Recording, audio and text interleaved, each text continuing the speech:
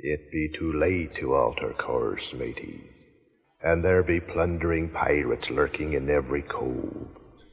And mark well me words, mateys, dead men tell no tales.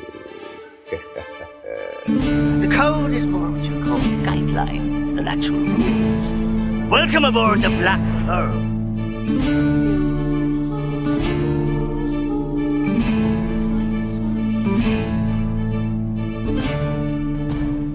Welcome to the Pirates of the Caribbean Minute, a daily podcast where we analyze, scrutinize, and plunder Pirates of the Caribbean films one blimey minute at a time. I'm Scott Artist from ScottArtist.com. Arr, I'm Heather Artist from BlackPearlMinute.com. Forgot Thanks. where I was from for a minute there. And you've forgotten your name before. It's just all. I don't think I have. It just all works together. Thanks for joining us for minute 61 of The Curse of the Black Pearl. We've extended our stay at Goonies Minute, and we'll be there until next Tuesday, basically spanning episodes 81 through 86. I let Heather out of the gibbet just so she could join us on that, so check it out, and a big thanks to Brady and Chris for the invitation. As far as Pirates of the Caribbean Minute, just go ahead and hit that subscribe button if you like the show. For some reason, I noticed this week things are getting delayed in iTunes. All was working well, and now the new episodes aren't appearing in a timely manner. But it does its job when you are subscribed, so you don't have any worry about them popping up. But for some reason, if you're just going to the iTunes store searching for a podcast, yeah, we're not necessarily showing the latest one on there. It's always like a day behind or a couple days behind, and I had to do some manual work there to get them to refresh it up. So I don't know what's going on there, and I'm not sure why our latest episode isn't appearing for the day that it's released, but all I can say is, blast those dirty bilge rats. Maybe we need to sick Barbosa on Apple. That's true. We could do that. Send them a curse over there. Yep. I also wanted to give a big pirate shout out to Cynthia Hurt. She bestowed upon us a tidbit regarding sword making, something we tackled way back in episode 25. Now that we're in episode 61, 25 seems like it's a galaxy far, far away, doesn't it? Yes, you Star Wars referencer. Ah, the good old days. Episode 25. In the episode, we were doing a little off-the-cuff conversation, sharing a few things we found on blacksmiths and swords. I can only imagine Heather dropped a few euphemisms. And I'm sure I was as captivating as always and entertaining everyone with my astounding knowledge on antique arms and armory. Just one of the subjects I excelled at while attending the University of the Self-Taught. I think the euphemisms are more entertaining than your fake history. Fake history? How dare you, woman? You clock hat, you. That's the second time I've used that, I think, in our pirate word or phrase of the week, so that's good. I think it's the third. But there's always room for additional information on slicing and chopping weapons as far as I'm concerned. So Cynthia says, currently I'm reading a book by the sword which goes into the history of swords, duels, and fencing. One section stated that blacksmiths were very secretive about the formula of what minerals they infused in their iron. So most time they work in the night, which you mentioned so they could see how hot the iron ingot was in order to work on it. So no one would know their secret, especially how many times they folded the steel over upon itself, making a stronger steel. So that, I think you are the one who was actually bringing us some of the sword-making details. Yes, actually. I was self-taught. You attended the University of Self-Taught. Unfortunately, you didn't graduate, though. No, I graduated. No, you didn't. You definitely didn't graduate. Because I'm in charge of the University of the Self-Taught, and you didn't make it. But anyways, thanks, Cynthia. You're our pirate correspondent of the week. Glad you're enjoying the show, and thanks for the information. Yeah, thank you, Cynthia. So with that said, how about we get into the minute? Aye. In the previous minute, a swashbuckler, Pirates of the Caribbean ride, supernatural film mashup comes to fruition. And I got excited. Oh, why, you ask? Why? Well, thanks for finally going into my trap and doing what you're supposed to do. Now I'm going to tell you why. Because you know I'm all about the bones, no flesh. I'm all about the bones, no flesh. I'm all about the bones, no flesh. I'm all about the bones. Yeah, it's pretty clear, it's so scary, but Swan can't escape like we want her to, 'cause the monkey's got the gold that all the pirates chase, all the moonlight in all the right places.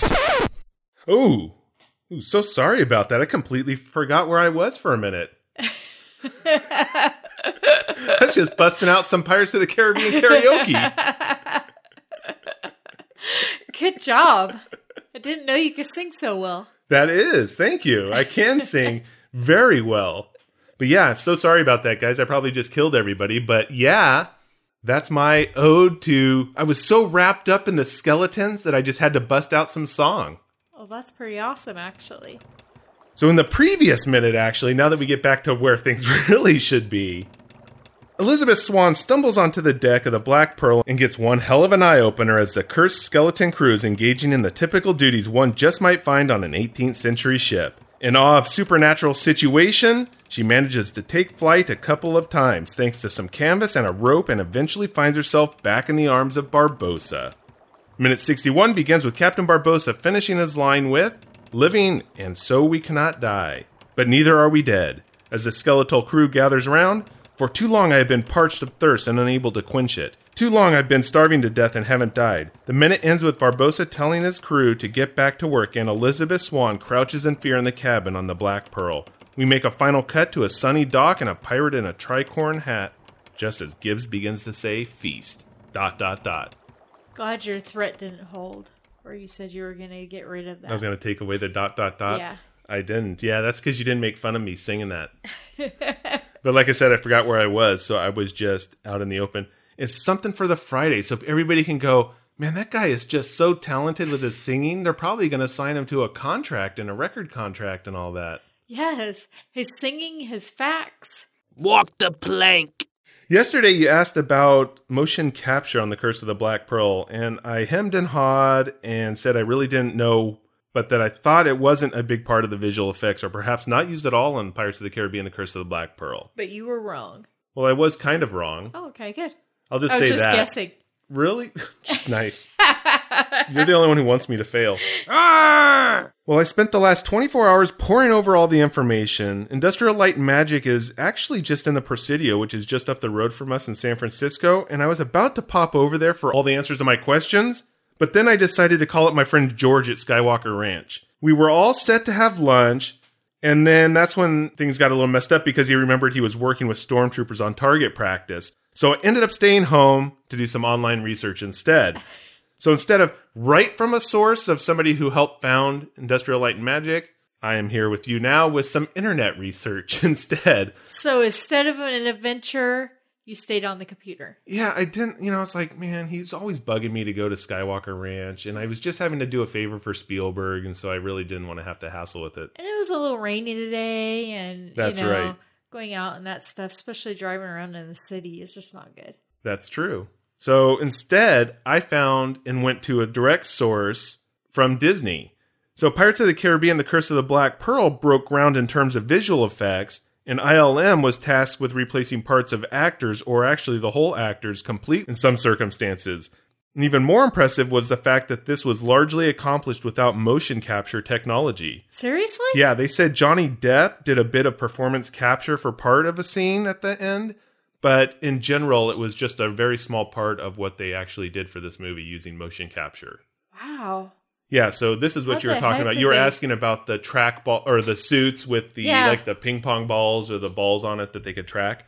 Because that's a lot. I mean, they've got all those skeletons doing all kinds of stuff on that deck there, That's right. It's amazing they didn't use motion capture. You'd think it'd be easier. Well, I don't know. Yeah, it's hard to say with the time, though, because this is 2003, and I'm trying to think back, how well it was. Oh, I didn't think about that, yeah. But there were definitely some movies that were at the time. I think even like Lord of the Rings was out at the time, and they did a lot of motion capture with Gollum and stuff. But anyways, I wasn't quite satisfied with the details that I got from them, because it really wasn't very specific. So I ended up going... Huh? That Disney. That's right. I ended up with way too much information after all was said and done, and perhaps I still have a lot of unanswered questions still after going through it all. And then I thought we should probably actually tackle a Curse of the Black Pearl visual effects bonus episode at some point, because there really is so much going on, and they did make a lot of history and innovative techniques that happen that then spill over into Dead Man's Chest, which is the second movie. Oh, okay. But basically, it comes down to a bit of motion capture, and none of the main actors did any motion capture except for Johnny Depp, as I mentioned. And that was just for a small part at the end of the movie, which we won't spoil now. We'll go ahead and bring that up when we finally, 80 some odd minutes from now, we get to that scene. So I did track down some footage, though, which shows a very brief clip of the previous minute, and that's the one you were talking about with the pirates scrubbing the deck. Uh-huh. And I'll actually post that to our new listeners group. There's also some photos floating around, but most of the photos I found were for Dead Man's Chest when they made a leap in the motion capture technology, as I mentioned, and allowed actors to leave the motion capture stage and actually act on the real sets or outdoors, for instance, with the specialized capture tracking suits. So it's about 3 years after. Well, yeah, it is that. So but it's a development out there too. They did that, yeah. So before, and I think that's probably with Lord of the Rings, they were on a motion capture set where they were doing that. So it wasn't like out on a ship where they were doing some of this stuff out in the free environment. This was in a special set where they could track all this stuff and were doing the acting. So they had some actors or stuntmen on the motion capture stage doing some things like swabbing or scrubbing the deck and even walking on sand, because we walk differently on sand as people than we do on hard floors. Right. So it would look different. So there's a spoiler. Skeletons are going to walk on sand at some point, and you'll notice that, and we'll talk about that when that comes as well. But the video, it's just a really short clip, and you can join our new listeners group today, and you'll be able to see that clip. But it's actually it shows a side-by-side comparison of the guys scrubbing and swabbing the deck, and then they had some just extras or stuntmen that were actually in the studio, or this motion capture stage, in the trackball kind of tracking suits, doing the scrubbing motion. So it wasn't even the real actors like Pintel and Righetti that you see doing that. It was actually other actors, because they were just essentially getting the movements down. Right. That's the kind of stuff they ended up doing with motion capture on this particular movie. It was just small bits to capture mannerisms and gestures, along with articles of clothing and hairstyles from the human forms. Full 3D scans of all the actors were made, and for some scenes, the skeletons' behaviors, like I said, were enhanced with motion captures of actors or stuntmen that were doing some of the performing. In most scenes, however, it was an animation technique, also like matchimation and rotoscoping. What's rotoscoping? Yeah, I didn't know either, and I had to take a look at that. So apparently, it's an animation technique that's used by, animators to trace over motion picture footage frame by frame when realistic action is required, or when they wanted to block something out in the particular film, or allow animation depth, if you will, in a live action sequence. Like, so you have an animated skeleton here, for instance, but it walks behind the mast of this set. Okay. They would need to block that out, or it walks in front of it, or something to that effect. If it's going in between objects, they would have to paint around that so the animation, the skeleton, could actually walk behind it. Oh, you understand what I'm saying? Yeah. So it's like a layering effect in Photoshop. The idea is that they would paint over some of these layers and animate over. That way, skeletons and things could walk behind some stuff, in front of other things, and then that way it was blocked out or not blocked out. Basically, you're making layers on film. Yeah, it's kind of, you can say that. Exactly. In a way. Yeah. And in general, what they would do, because it wasn't motion capture, so instead of having somebody in a motion capture set or a stage with the tracksuit on, we just call it a tracksuit, the capture suit, they would end up filming the scene twice. And this is what we talked about with Elizabeth, too. So once would be there with the actors or the stuntmen, and they're doing all their thing in their kind of full pirate outfit, if you want to call it that. And the other one was essentially a blank set with no actors, but maybe things were moving, like the capstan or the wheel, so that they would have those turning to simulate some of the movement when they're capturing the film and filming that scene without anybody there, or maybe just Elizabeth. And then what they would do is they'd take that first plate or that first film set, and they would be able to use that as a reference for animators. And then on the second one, they could use it to paint the skeletons in the shot. Oh, okay. Or do those kinds of things so that they could put animation in there. And then also, once they had a clean plate or a clean kind of film that they wanted, they also would use what they called matchimation, and they would meticulously copy the actor's performance onto the CG character using this very tight process of matchimation, which is really the idea of animating a 3D model to match a real element in the film so the animation can react to it. Does that make sense?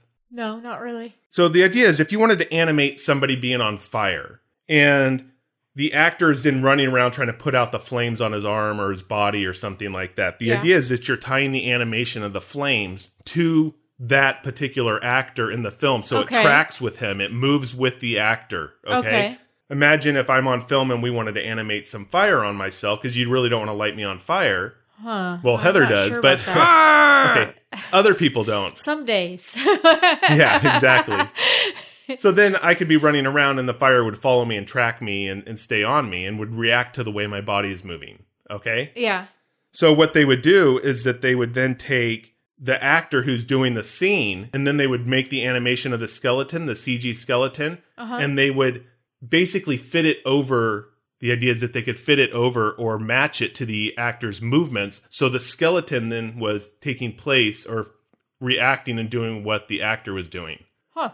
So it's like motion capture, but with animation and without the actual motion capture. It's tracking what is happening on the film itself. So is that like what they did with Rigatti and the hot pan? Yeah, that would be similar to that. Exactly, because like Elizabeth said, that was all CG. There was no embers or anything that fell out of that. It was just empty. Opening that up would be that matchimation process, because those embers then react as it falls onto him. Right. So they can kind of outline him or say, this is what his kind of body is, or three-dimensional thing.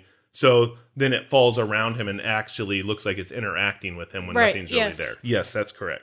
Very cool. Before I go overboard or way overboard, as I said, we probably already talked way too long about some of the special effects just on a regular episode. Yeah, but it's kind of really interesting, actually, because you don't think of all that when you're watching the movie, of how it all comes together and how they do all that stuff. Yeah, that's why I think Disney is pretty proud that they didn't use at the time a lot of motion capture. Yeah. Because it was a lot of new techniques. Especially they did a lot of new innovations and had a lot of proprietary work, at least Industrial Light and Magic, of creating believable looking clothing. Because it just wasn't clothing. It was a lot of giant coats and things that would have to sway on these pirate skeletons. And it was like all ripped up too. So it also had that extra step in there. Yeah. So it really was a big process. And that's why I was saying that it'd probably be a good idea to actually have a visual effects kind of bonus episode on this, because we could really dive deep into it. And maybe we could actually get somebody who's an expert on this or be able to provide some information. And then that would be a pretty cool show that they could comment on it or talk about how a lot of this works, as opposed to me trying to attend the University of the Self-Taught and then bring all that back here. You going to have your buddy at Industrial Light and Magic? I don't know, George, he's just not really into the day-to-day operations anymore. It's like he just kicks back with his billions and just sits there. Man. I know. I guess the real moral to the story is, besides my close friendship with George Lucas, is that there is a smidge of motion capture in The Curse of the Black Pearl, but probably not like we would see in the movie coming up, Dead Men Tell No Tales, or even what we see in Dead Man's Chest, actually. Okay. So that we can talk about when we get to that movie, but you'll see some photos out there of them in those kind of tracking suits on the actual pirate ship set, because they were actually, with the technology, able to get off that motion capture stage and get into the real life sets and outdoors to do this stuff. Oh, okay. Wow. And as I mentioned, Friday is the day we are launching our listeners group, and we essentially went with the audience votes. The majority were for an incarnation of the Cursed Crew name. And after we made an announcement on Adam's Bildrat Brigade suggestion, some popped up, or at least a few votes for that. But in the end, I really caved to the will of the scallywags out there. And I think we're just going to go with Pirates of the Caribbean Minute Cursed Listeners Crew, probably is our listeners group. That sounds good. I like just that. Just do that. Yeah. And then that way it appeases everybody. And then we'll obviously have to give Adam a high five, though, or some other special recognition for his awesomeness. Because I was really fairly partial to the Bildrats. He just doesn't. I'm called a Bildrat every day. That's probably why I think it's my nickname. So it is your nickname. I was just really like, oh, this one's named after me. But oh, the listeners. I even got your mom to start calling you Bildrat. So I guess we should actually just now get into what's happening in this minute after all that. You want to recap the minute again? I forgot what's going on. No, I'm just kidding. I'm all about the bones, about the bones. They're all, oh God, no, why would you even mention that again, Heather? You're going to get hate. Send all the hate mail. She made me sing that to Heather. I love it.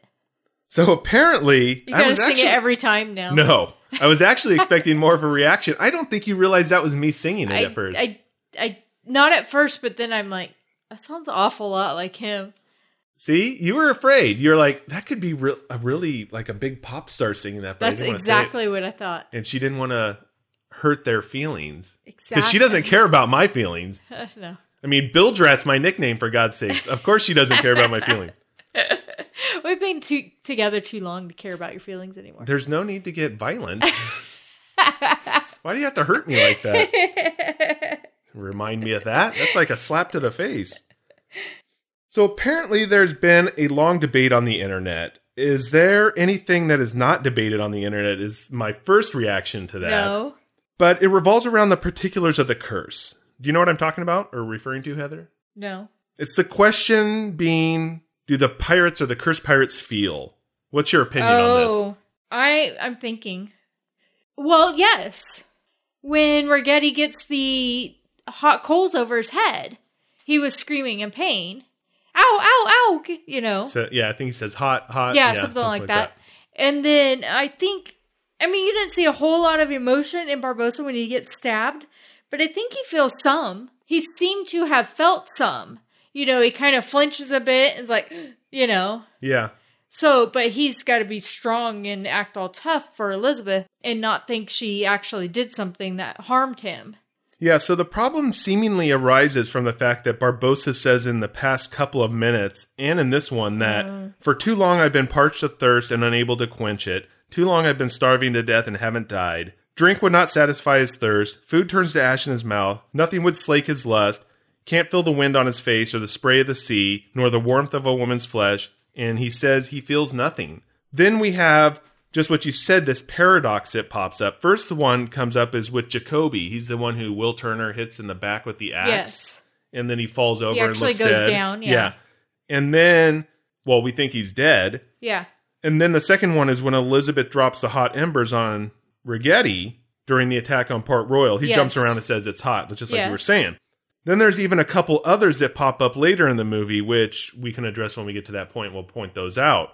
So my question is, what's the deal then? What is your thought on that? Because there is a lot of debates. I mean, there's debates in forums, on Reddit threads, and then there's just many other questions and answer sessions debating this question. People seem to be really confused by it.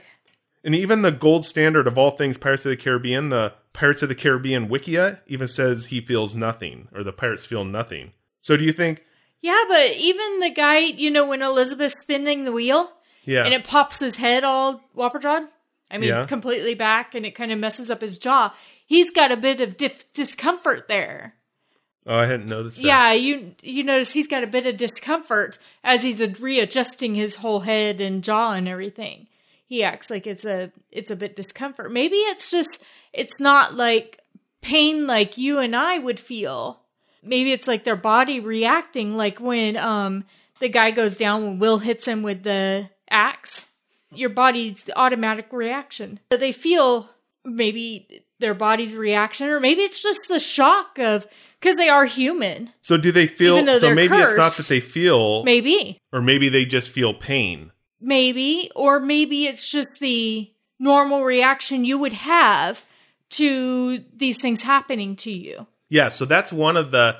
So I didn't really want to get into all the theories out there, but that is what some people think, is that maybe it's just a natural human reaction. Right. Is when coals are dropped on you, or it's like when something happens and you expect it to hurt and you say, ow, and then you realize it didn't hurt. So some people think that.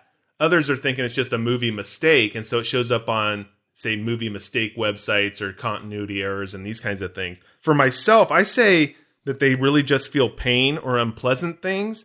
But then there's Barbossa. You said he flinches, and I didn't really notice it when he gets stabbed in the chest. So he maybe does a little bit. And then we see something later on with Pintel in a similar situation to Barbossa in his reaction, which is not really a reaction. So all this controversy here around the curse. But we do know that they bleed, which is important for lifting the curse. Right. But that doesn't necessarily mean that they feel anything. I'm voting for I'm going to place my vote. It's the natural human reaction.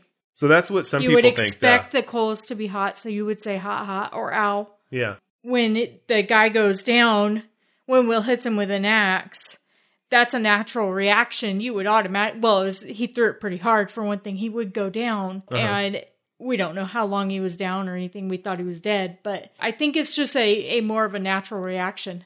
As I mentioned, there are a number of theories out there, people talking about it or debating the different parts of this curse and the flow with the movie, or if it makes sense, or if it's just an error or mistake. And then I decided, why am I looking at this when I could try and go to the source again, like I did with the special effects? Yes. And that way, then maybe we could just discount all these other theories, and then we could just tackle some of these other paradoxes that I don't think can be really explained so easily coming up about the curse. So maybe it fits, maybe it doesn't. But basically, Disney said that they do feel pain. And it was just a short and sweet, and there was nothing very satisfying about it either. It's like the curse. I couldn't be satisfied with this. So if Disney says so, then I think that's it. And then we can extrapolate from there that it really does mean they feel unpleasant things like pain, thirst, hunger, and lust. Because Barbossa does say that he feels that there's hunger there, that he's thirst. So he feels those things. He can't quench that He's stuff. been starving to death for years. And yeah, so that is a feeling. So I think that nothing satisfies those feelings or those urges, and they just keep nagging at them, and they're uncomfortable. But all the good things Barbossa wants to feel, like the taste of an apple or the breeze or the salt air, that just doesn't happen. So it's all negative stuff. That's right. Is what they feel. All positive stuff. Well, that's our extrapolation, because Disney doesn't say that. They just said that they feel pain. But from what Barbossa's saying and what Disney's saying, you kind of get there and say they feel the negative stuff, but not the positive stuff. Yes, and so that's why you have Ragetti jumping around with the coals or the embers on him. And that's why you have Jacoby going down when he gets hit by the axe. And Pentel when he gets hit in the face with the... That's right, and when he gets hit in the face with the bedwarmer. Yes. So those are some of the things, yeah. And then there's some other things coming up that we can point out, because there is one that I'm thinking of specifically that doesn't quite mesh with this, and then that may get into your theory about just the nature of things. But it's also like you say with Barbossa being stabbed, maybe it's any kind of feeling whatsoever is at least something that he knows he's still alive. Ooh, that's a really good point. Right?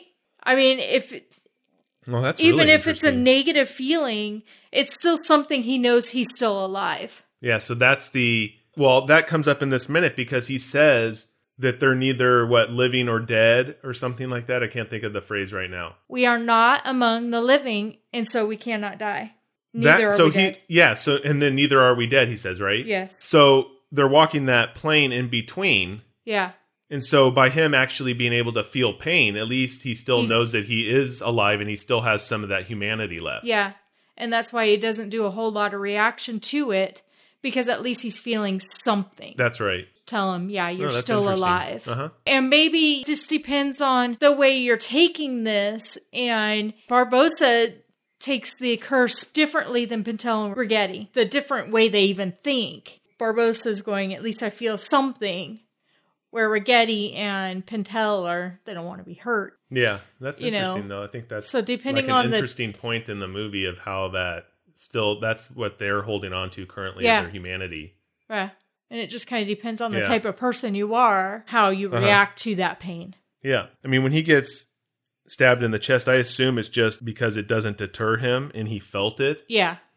And he's a hardened pirate and he shook it off without so much as a flinch. I mean, if he had fallen over and flinched, then it would have kind of taken away from the whole scene and he wouldn't have frightened Elizabeth.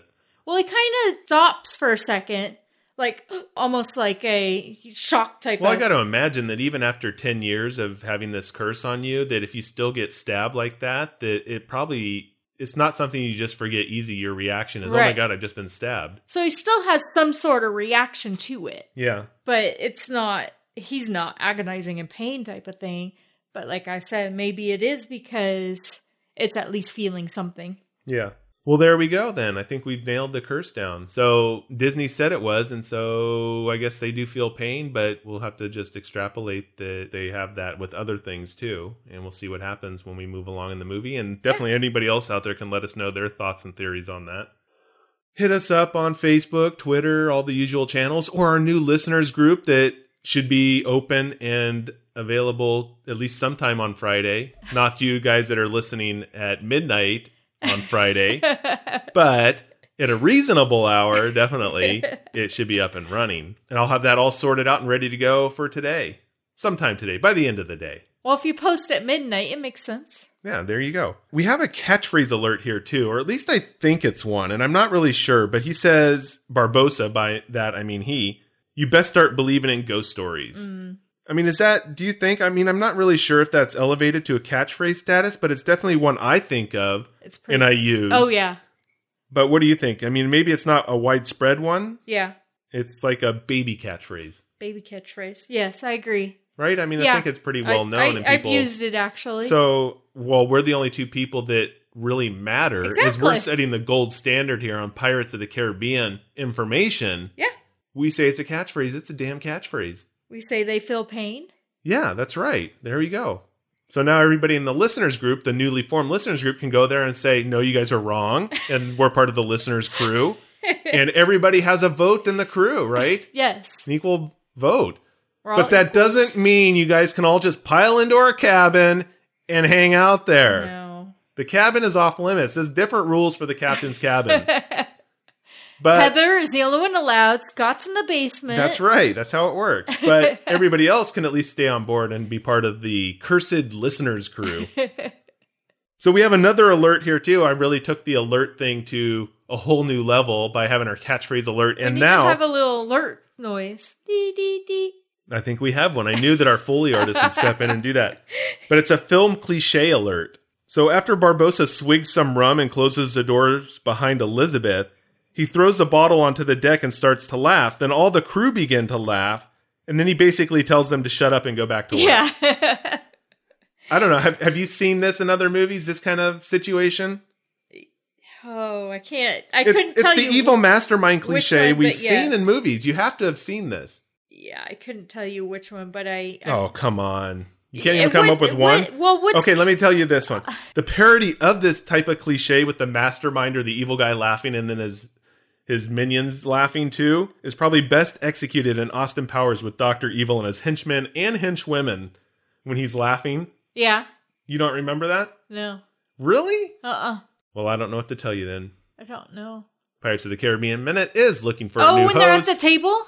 Yeah. Oh, okay, yeah. They're right there and there he's laughing. And doesn't and he then, dump the first guy? Number one, or whatever he calls him? Or number What's he call him?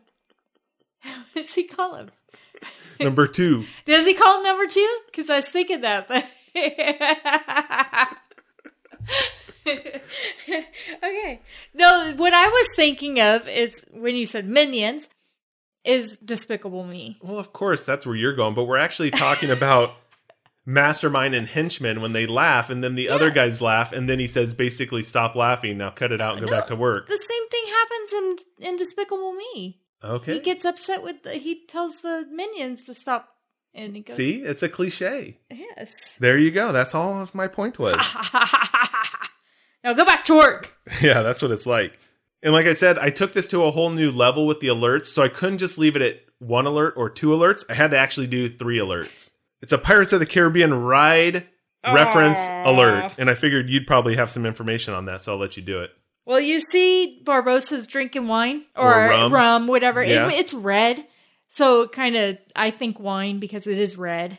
Okay. And it's kind of trickling down his body. Well, you see this in the Dockside Tavern in the ride. The pirates are actually drinking wine or rum.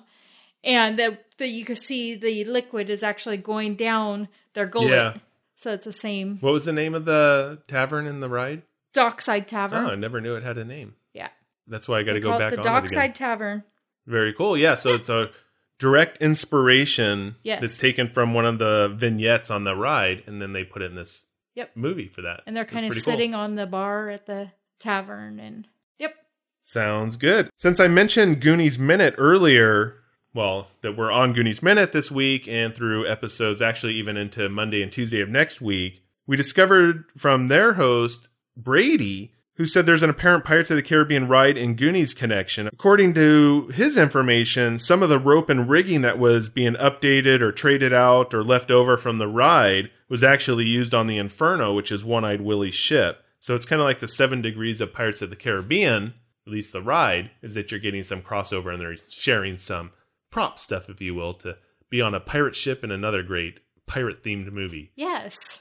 That's pretty awesome, actually. And I didn't have much else really to talk about in this particular minute except for the final cut to the dock. And I don't know if you had anything else before we get to the actual end of that minute. Nope, I don't have anything else, actually. So the light and the dark symbolism is what hit me first thing. You know, we've talked about this idea a lot in the movie, and here's another perfect example of this. The Black Pearl scene on the ship is dark, and then it also just so happens to include scary skeletons. Yeah. But the next immediate scene is cut to a daytime setting, and what I can only imagine is our return to the three amigos on Tortuga, especially since we do hear Gibbs start to say feast. So we will have to really wait to find out for sure what's going on, but definitely a great use of casting characters into their particular light and dark corners, if you will, because we've seen Barbossa and his crew. It's at night and the full moon, the ghostly element, the supernatural. And always shrouded in the nightmare fog. stuff. And then we come back, and we are in the daytime with our semi-heroes, our pirate heroes. We'll call them our heroes. Will Turner's there, so that makes them the heroes. Yes, they're heroes. So Gibbs I thought I would just there. point that out because we have been seeing a lot of these light and dark symbolism elements that are coming up. So Yes. it's pretty cool. What character scene you're going into, actually. Yeah. Yeah, it's like the introduction to a particular scene. You see nighttime, you think, okay, this could probably be a Barbossa Cursed Pirate Crew scene. We're seeing daytime again, especially right after we saw all the skeletons for the first time, and then it cuts to daylight. We know that this is kind of like a safe place, if you will, or with our heroes, and maybe we're going to find something out that they're coming to try and rescue Elizabeth. Or having a feast. Or having a feast. We don't really know yet.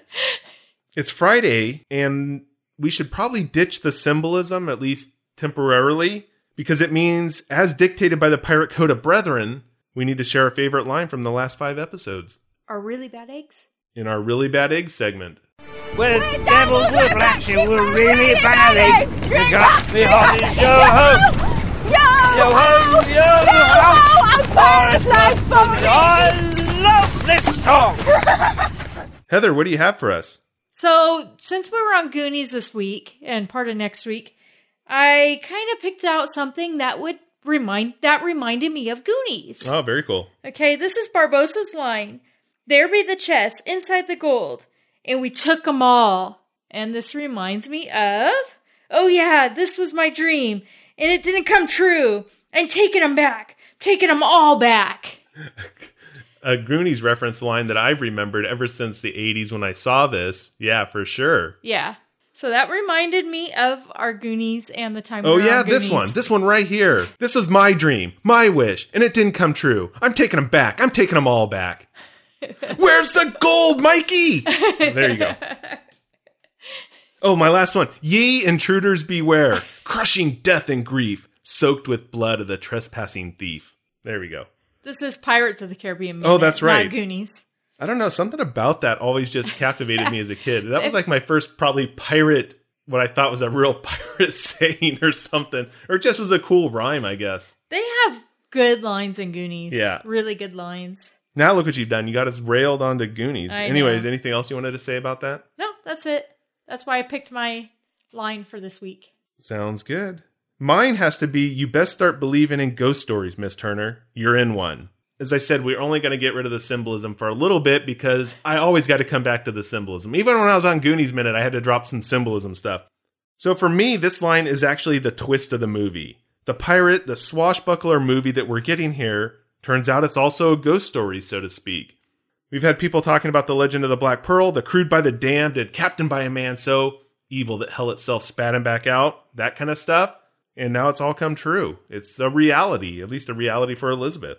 I also like the fact that Barbossa delivers this line to Elizabeth. Since a little girl, she wanted to meet a pirate, to be in a pirate story. Now she's in a pirate story, and it's not the romantic thing she anticipated or read about. She's finding out that, wow, maybe they're going to actually sacrifice me to lift a curse. And it's not really all the stuff that daydreams are made of, but are nightmares. So it kind of gets us back to the light and dark thing. And this whole idea of this line kind of tells her that she's in a nightmare. And then I can only imagine that she's going, my God, my dad, Governor Swan, and Norrington were correct after all. I don't want to meet a pirate. She's all, blast them. So that's what I have for that. That's awesome, actually. So do you have anything else for the minute? No, I think or that's it. Or for the episode, I should say. We'll be back on Monday with minute 62 of The Curse of the Black Pearl on the Pirates of the Caribbean Minute. Until then, let's keep the horns swoggling to a minimum. And the grog a-pouring. I'm bringing Medallion back. Go ahead and tell the Aztecs that.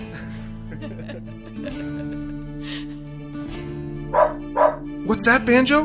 Heather's been drinking at the Faithful Bride Tavern? Take me to her, buddy. Blimey. Passed out in the mud with the pigs? Again?